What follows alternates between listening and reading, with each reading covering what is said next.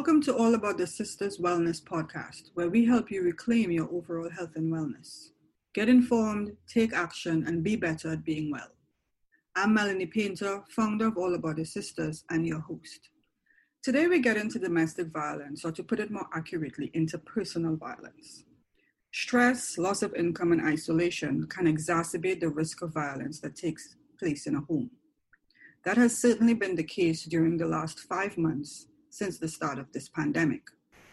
Many victims will now face to be at home with their abusers full-time with no escape. In April, the World Health Organization updated their site with a Q&A portion for victims of domestic violence. It started with simulated statements and questions like, "Home is not a safe place for me. What can I do?" The recommendations provided included reaching out to family, friends, and neighbors to seek support from a hotline or, if safe, from an online service for survivors of violence. They also recommended that people find out if local services, for example, shelters and counseling centers, were open and reach out to them for help. On June 1st, NPR posted an article titled, "Domestic Abuse Can Escalate in a Pandemic and Continue Even If You Get Away." NPR identified one consequence of COVID-19 as a projected global increase in domestic violence, including intimate partner violence. Organizations had to get creative in the way they reached out to victims. The Salvation Army in Dallas-Fort Worth, Texas, now delivers food, for example, as a way of keeping in touch with victims. Peace Over Violence, an anti-sexual and domestic abuse group in Los Angeles, joined with other groups to establish a hotline to help relocate victims. They were placing 40 people per week in safe housing. That's crazy. Abuse is ongoing. Whether we're in a pandemic or not, victims need assistance navigating away from their abusers, or just knowing that there is help out there. I wanted to talk to LJ Samuel, who has been championing the safety of women victims and responded to the escalation in violence against women while she lived in Washington, D.C. At the time of this recording, we were also at the beginning of the Black Lives Matter protests. So in this chat, we also address police practices amid calls to defund the police.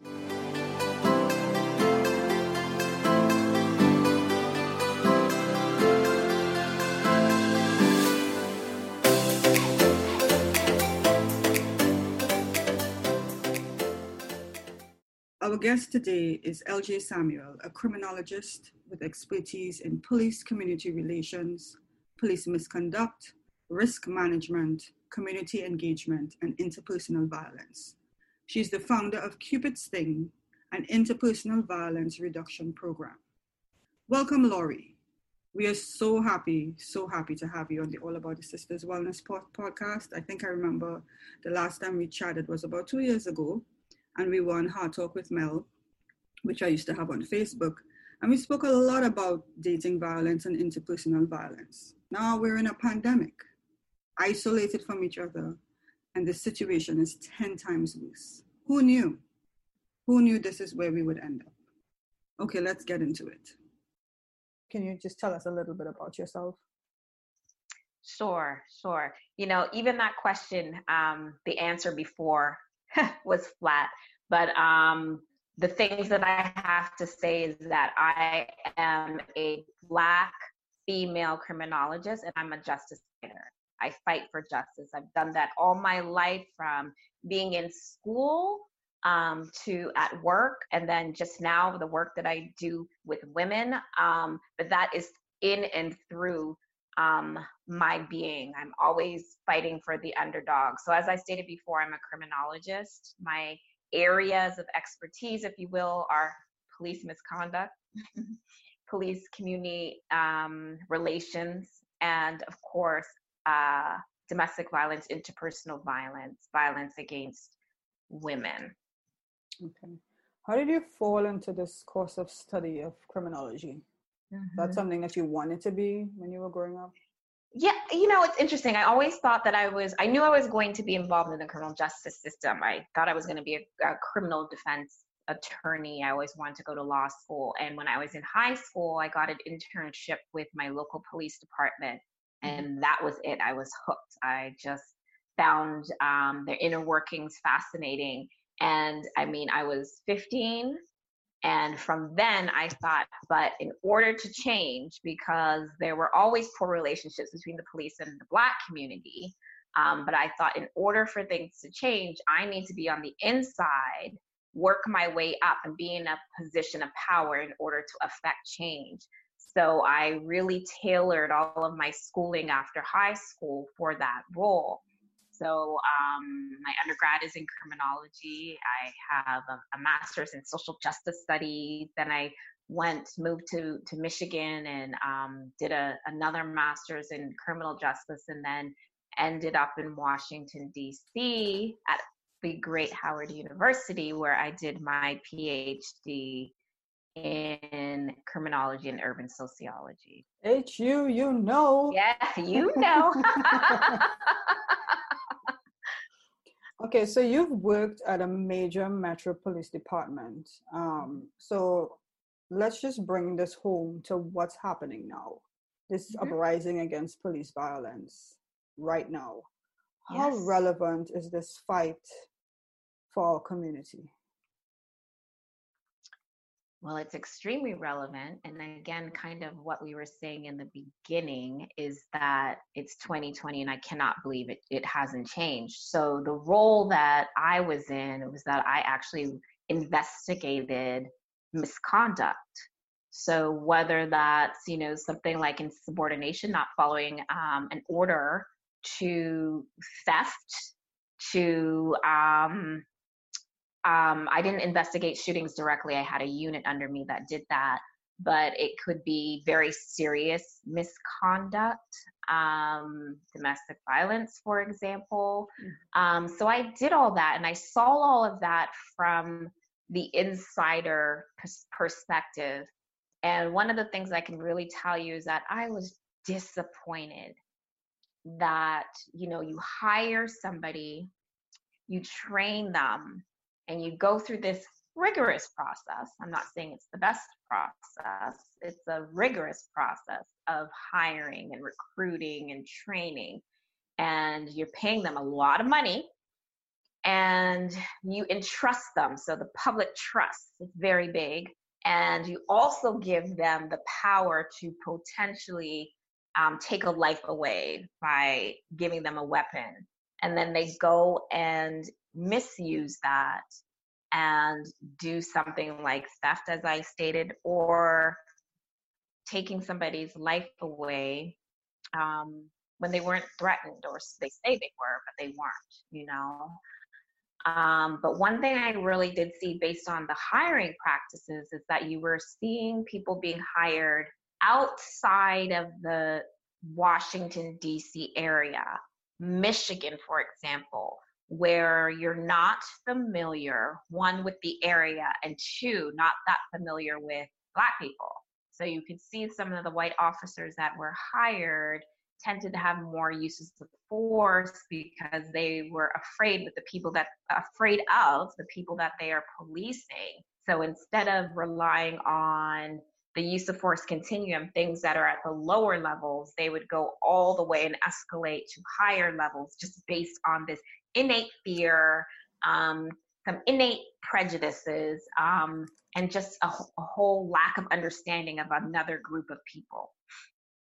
Okay, I have two questions for you, and I'm glad that you brought up that issue of having police that come from outside of the neighborhood. So I was reading in my research for this conversation that Camden, this was on the news today, Camden, New Jersey, actually 5 years ago fired the entire police department. They got rid of everybody and they brought in new people. And one of the requirements that they have for any new police officer is that they have to go into the community and talk to the neighbors and let the citizens of those neighborhoods know, this is who I am, this is where I'll be patrolling if something goes wrong.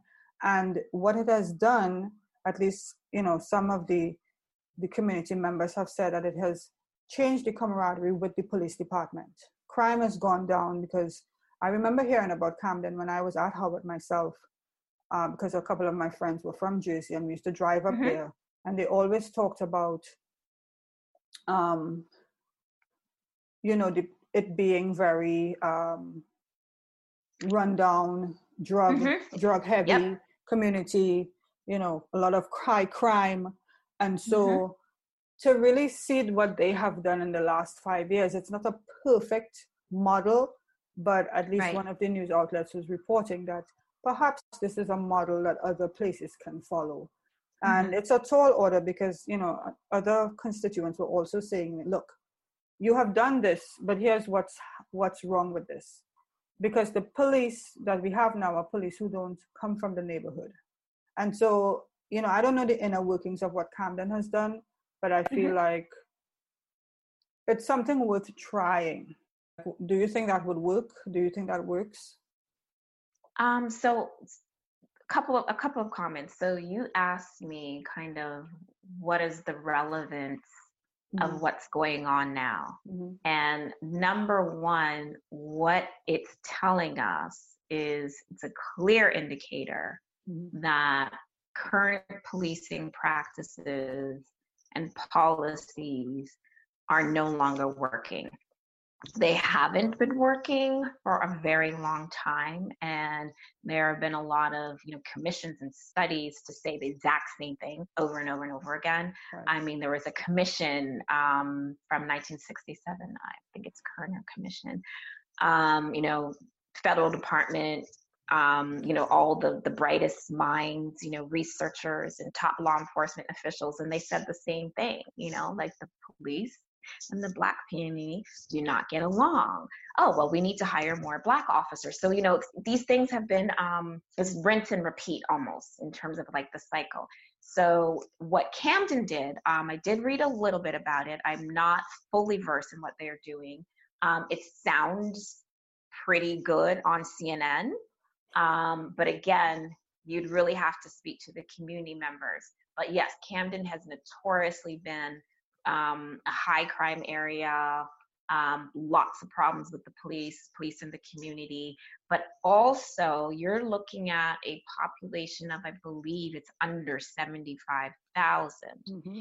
So when you're now working with like DC, for example, is now over 700,000, or you're looking at places like New York City or Los Angeles where you're in the millions. And you have police departments that are 50,000 plus. How do you get a handle on that monster? And could you really? I mean, I'm hearing a lot of conversations about defunding the police or dismantling the police. But could you really dismantle a police department that's 50,000 plus in a city like New York? And what would the ramifications be? So for me, I always think about you looking at root causes.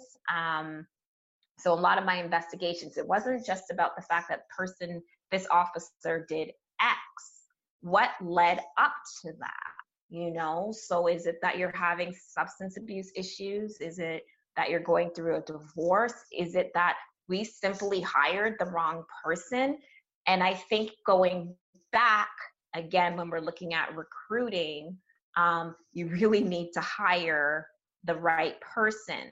And then when you talk about these officers going and knocking on doors and saying, hey, I'm Officer Samuel, I'm the person assigned to your beat, I don't think that that's something you should have to tell police officers to do. That is your job. You're part of the community, and you should feel like you're part of the community because you should be invested in the community, that if there's disorder, if there's crime, or if somebody is having issues, even kids being bullied, that should impact you to want to make some meaningful and impactful change. So when you talk about community policing, the issue with community policing in its current form is that it's a program. Okay, just like we're going to do a summer crime initiative in the months of June through August so we can, quell crime. Community policing oftentimes is looked at the same thing. So you need that person that really and truly wants to do this job and really wants to help the community. And when they say the community, that means Black men, Black women, Mm-hmm.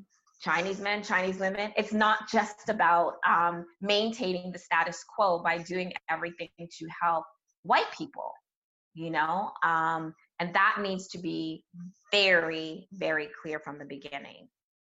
And also, police are not very community minded. You said it perfectly. They come in and here you have somebody who's had personal problems, maybe mental health issues, and you put a gun in their hand and give them the authority to shoot.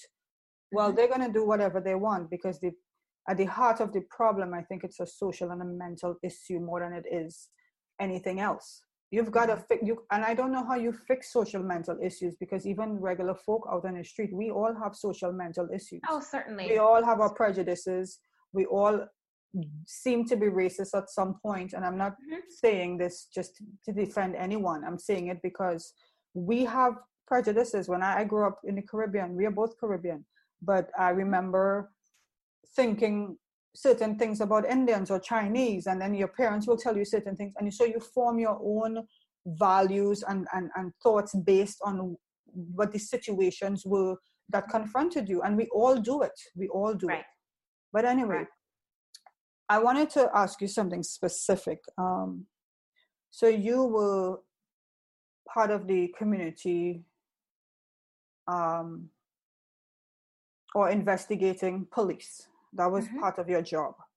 Correct. If you were assigned to the Minneapolis Police Department when Detective Chauvin or Officer Chauvin killed George Floyd, what would walk us through what would your job have been in an investigation like that? Right.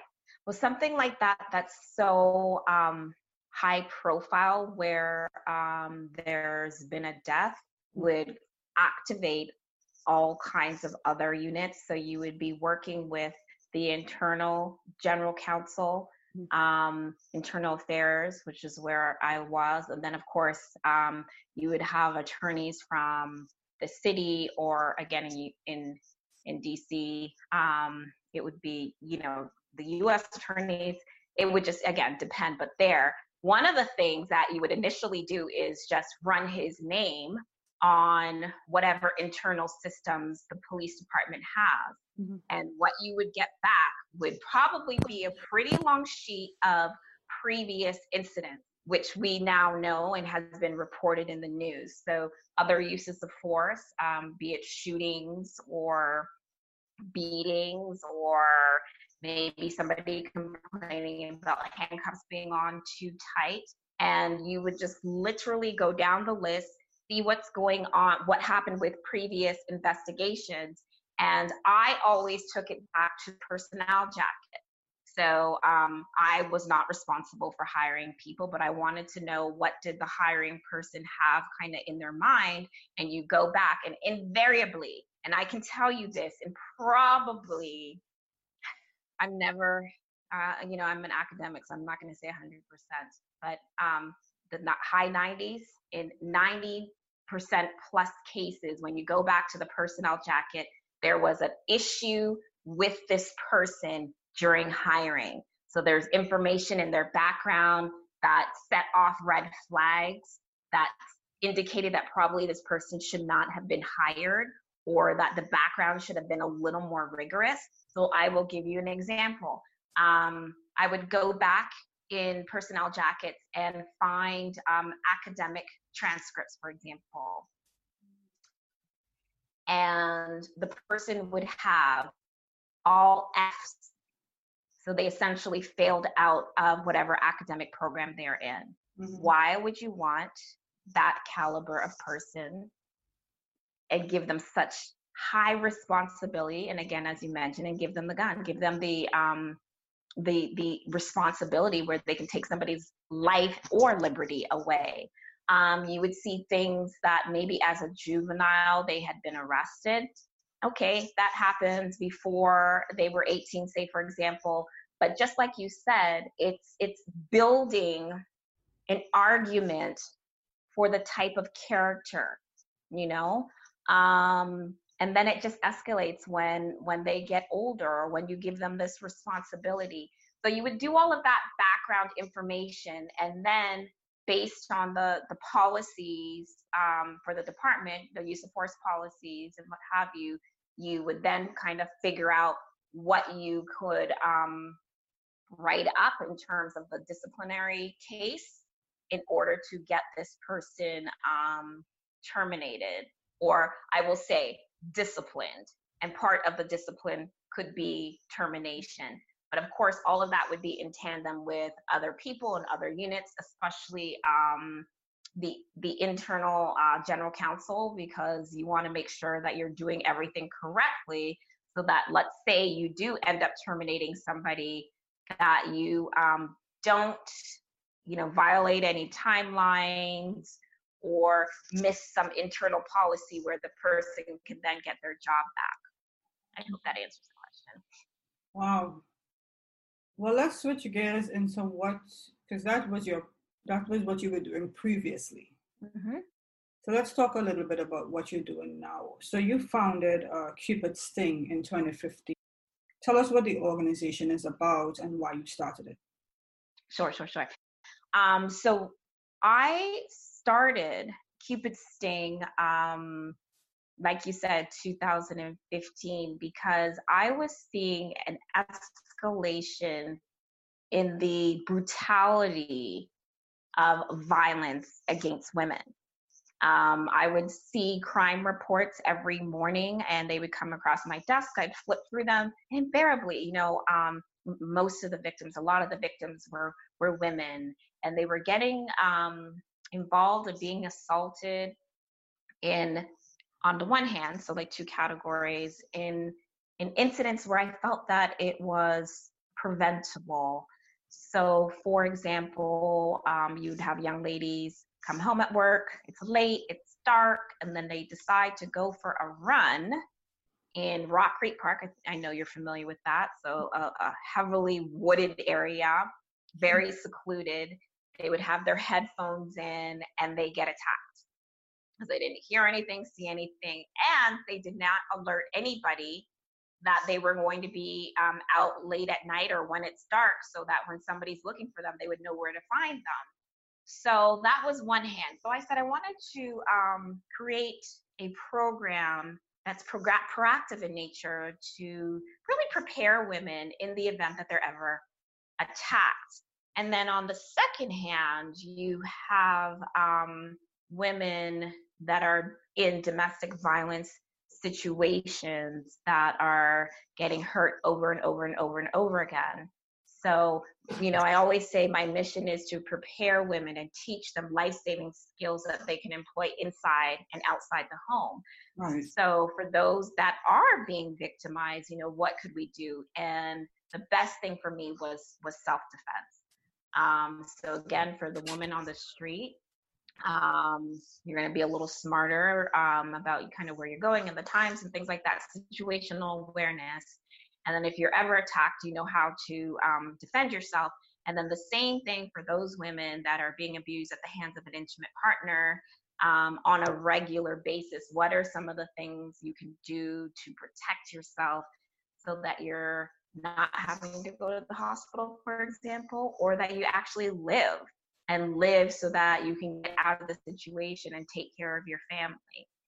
So I started working with the Caribbean Students Association at Howard University and doing some programming with the young ladies on campus. But I also did some programming with the young men. And oftentimes, you're working, you're fighting for this really hard issue, and you're trying to prepare women. And I always think, well, what about the men? We would not be in this situation. These women would not be in this situation if it weren't for the men that are abusing them.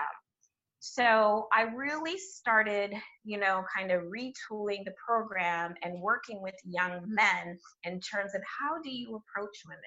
How do you speak to women? How do you intervene on behalf of women when your friends are saying and doing certain things? So I had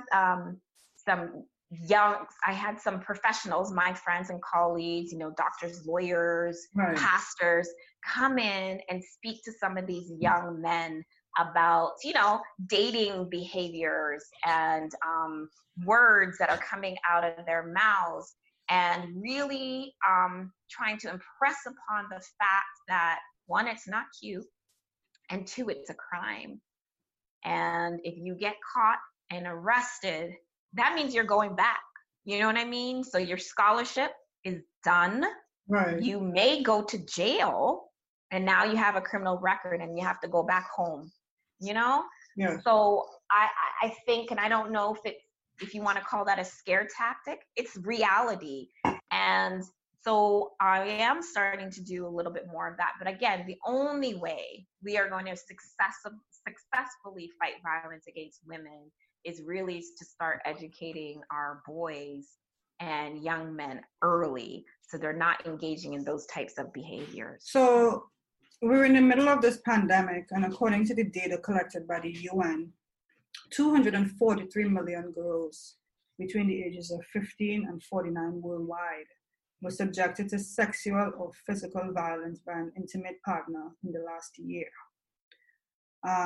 This is devastating, numbers. We are now isolated from each other, and some of these victims are with their perpetrators, living all day, every day. What's your fear for victims, and are you hearing anything out there about what is being done for them and how can they be helped? Yeah, so I have been pouring through the data since this started, and when the first stay-at-home order was issued, I just thought, oh no, because as you said, women victims are now forced to be at home with their abusers, which means these incidents are going to go up. Right. So my fear, and just like the number that you just quoted, is that the numbers are going to go up, and you're going to have more brutal cases and more deaths because of the additional stress. So a lot of the men that are the primary breadwinners are either being furloughed or losing their jobs completely. Mm-hmm. So that money is no longer coming in, and then they lash out on their partner. And you're seeing that over and over and over again. In fact, and again, all over the world, I think people think that, it's a regional problem. So maybe it's an American problem, or it's a Black problem.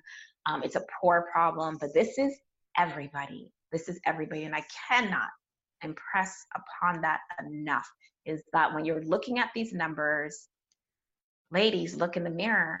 It's all of us. And I saw some numbers from Australia that in a 14-day period, 6 women were murdered at the hands of an intimate partner. And they related it back directly to the pandemic and the fact that you're forced to be at home. So you're isolated. What happens is that the behaviors that the abuser engages in are amplified. So in terms of the isolation, in terms of, looking at your phone, looking at your computer, and then of course, some people live in condos and apartments that are only so big. So where do you go to cool off? So I wrote a piece maybe about a month ago, just, to give some tips on what to do. And of course, one of the main things is to recognize the red flags, right? So your home, there's a lot of stress and tension in the home. One thing that never closed, everything closed except liquor stores. So, now you have more drinking. Right. So to kind of be mindful of that. So now your partner's drunk, and normally when he's drunk, he's aggressive and abusive. So what do you do? So maybe those are the times where you say, okay, I'm going to the grocery store. Or one tip I had, that if you have a vehicle, get away, go and sit in your vehicle. But one of the things that I think is even more important when we talk about community is our support system. I think everyone pretty much knows who might be in a rough situation or an abusive situation. And we need to be mindful of that by checking on our loved ones, our family, our friends, our coworkers, just to make sure, one, they know that you're thinking about them, and two, that you're offering help if they need it. But one thing that I've been loving, I've seen in Toronto, I can speak to directly, is that the hotels are closed, the motels are closed. No one's on vacation or going on vacation, but some of the chains are working directly with women's shelters because they are running out of space. Right. And the women are able to stay in a safe place, safe that they're away from their abusers, but safe still that they're in a single room, for example. Right. So we don't have further spread of the virus. So, I mean, those are some of the things that I'm seeing, but it's such a huge problem and really hard to kind of get a handle on because the cases are so high. Well, it makes a case right now for social services because because there's a bigger need now, and that's on the good end of this, not for the greatest reasons, but I think social services deserved a push, yes. more visibility, so to speak. So how are you mobilizing with Cupid's Sting during the pandemic? Yeah, so it's been very difficult because a lot of what I did, of course, working with clients has been face-to-face, but it's forced me to be a little more innovative and think outside of the box.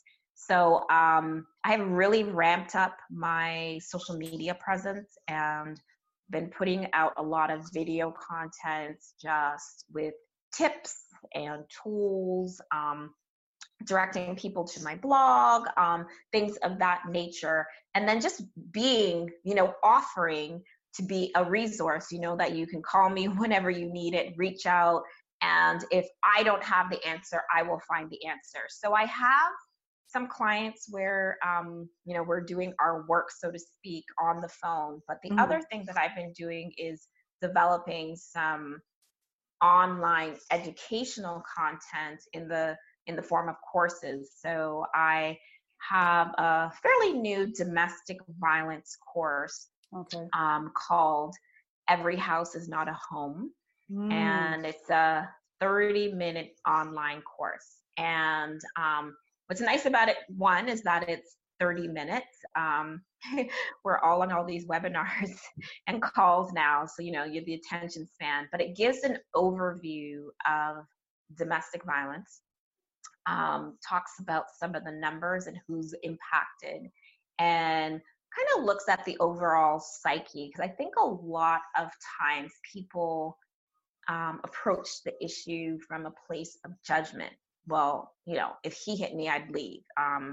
You have kids, you should leave. Right. But we don't know anybody's situation. You don't know their financial situation. And bottom line is, a lot of the victims, they still love their partners. Love is like kind of that foundation. That's why they married them. That's why they had children with them. And they see some redeemable qualities in this person that's brutalizing them. But again, that's not our place, So it's really more about being a place of support. So I wanted people to understand that, that while maybe this person is being beaten, and maybe even being beaten in front of her children, their family, that's not your place to judge. You just have to kind of understand the calculation that's kind of going through her mind, because she may want to leave, but she doesn't know where to go. She may want to leave, but she can't take her children. And most women are not going to leave their children. So, and then there are some, tips as supporters of things that we can do to help.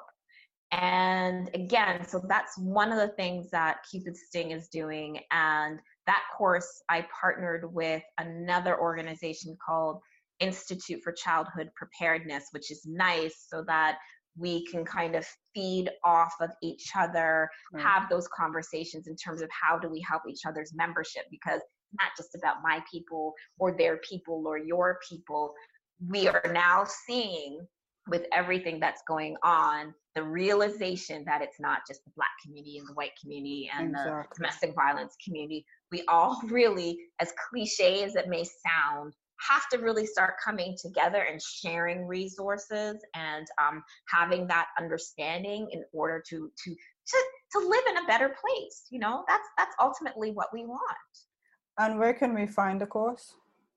So you can find the course. So if you go to Cupid Sting, all my social media platforms, you can find the links to the courses there, or you could go to the Institute for Childhood Preparedness.org and find it there as well. Okay. But if you just do a Google on it, quick Google search, you should find it.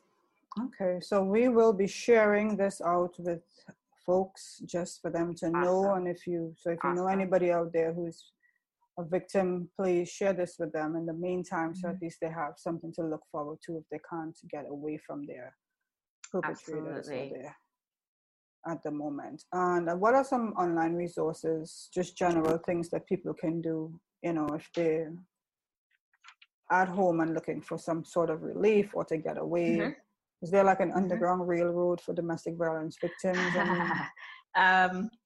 I wouldn't say that exactly. Of course, please go to cupidsting.org or Cupid Sting on Instagram specifically, and you'll find some resources there. I'm just going to refer to my notes so that I have these correctly, so that when you put them out for your folks. The one thing that I really like about some of these domestic violence organizations is they've been creating apps, free apps, and that is really necessary because, you know, again, in terms of the financial situation, we just don't know, and people may not be able to afford it. Where a couple of the apps will do an overall assessment. There's one app called Are You Safe? The letter R, the letter U, Safe, SAFE, and you do an assessment on your relationship and your situation. And based on how you answered, or if you reach out for help, there are some resources that are listed. One thing that I think is vitally important is to document. And sometimes people might think that it's something small. So it could be something like, you know, we got in an argument today over a text message, you know, and sometimes you push that in the back of your head. But, you know, document that wherever you think that is safe. Again, everything that you do, you should be safe. But there is an app called DocuSafe, DocuSafe, a free app that the National Network to End Domestic Violence developed. And you can just go into your Play Store, or I forget what the Apple one is called. I don't do Apple anymore, but you know, Apple Store, and download the app. And there are different screens where you can upload pictures. So perhaps maybe you have a black eye, you can upload the pictures and it's time and date stamped. Because this information might be useful for your supporters, say, for example, like maybe your mom might be concerned about you, or it's really going to be useful in a court of law. In a court, I was going to say that if charges are brought up, yes, it will be best defense. Absolutely. Yes. And oftentimes we have an issue of believability still when it comes to the criminal justice system. So if it's not blaming the victim or questioning the victim in terms of how she looks or dresses or how long she stayed, it's then that, well, you don't have any concrete evidence. And this is a fantastic app where you can track and collect evidence so that it can be used later if that's the route that you go. The National Network Against Domestic Violence, the DC Coalition Against Domestic Violence. The American Bar Association has a section on domestic violence, sexual violence, and mental health, where there are some resources available there. Really good resources. Of course, they have the money to provide those. But if you just, again, do a Google search in terms of resources, there's a lot of help out there. Right now, however, everybody's working overtime, trying to keep up with the demand, which has increased. And then, of course, you have people like me working from home that you're not able to physically work in the office just because of the pandemic. But most of the 24-hour hotlines, like the National Network and the National, Coalition Against Domestic Violence that they run are still up and running. So if women need help, they can call those 24-hour hotlines. The other nice thing about some of the websites is that, let's say you're sneaking to go on to find a number or a location or some information, there's a safe exit button that if your abuser is coming, you can click that button and it'll just take you to like a regular website, regular, whatever that means. I don't know, Disney. But it will take you or navigate you away from the domestic violence website so that they don't know what you're looking at and what content you're looking at, which is really, really helpful. That is really helpful. So you also teach self-defense. Is there some way that women can tap into these classes right now? Are you doing virtual self-defense classes?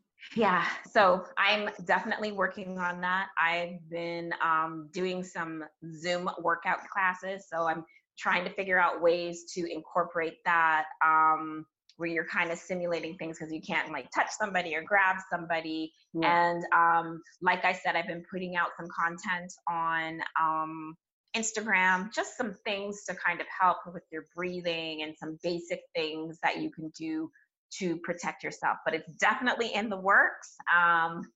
Once I figure out all the technology, it'll definitely be out there. But I'm working on a class on situational awareness and then really trying to figure out how to do the self-defense classes virtually. Well, Laurie, this has been great. So much more information from 2 years ago. Cupid's thing is still going strong. I'm very happy about that. Congrats with that. And I'm also very happy that we're at a time where people's eyes will be a little more focused on the important stuff like this stuff.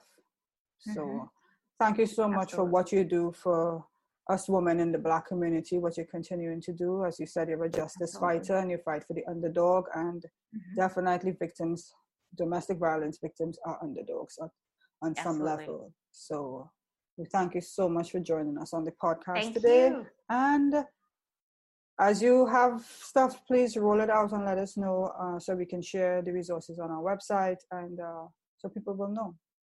Absolutely. Thank you so much, Mel. I'm Melanie Painter, and I thank you for listening. For more about All About the Sisters, please go to www.allaboutthesisters.com or check us out wherever you listen to your podcasts. Want to know more about our guests? Check the description of this episode down below.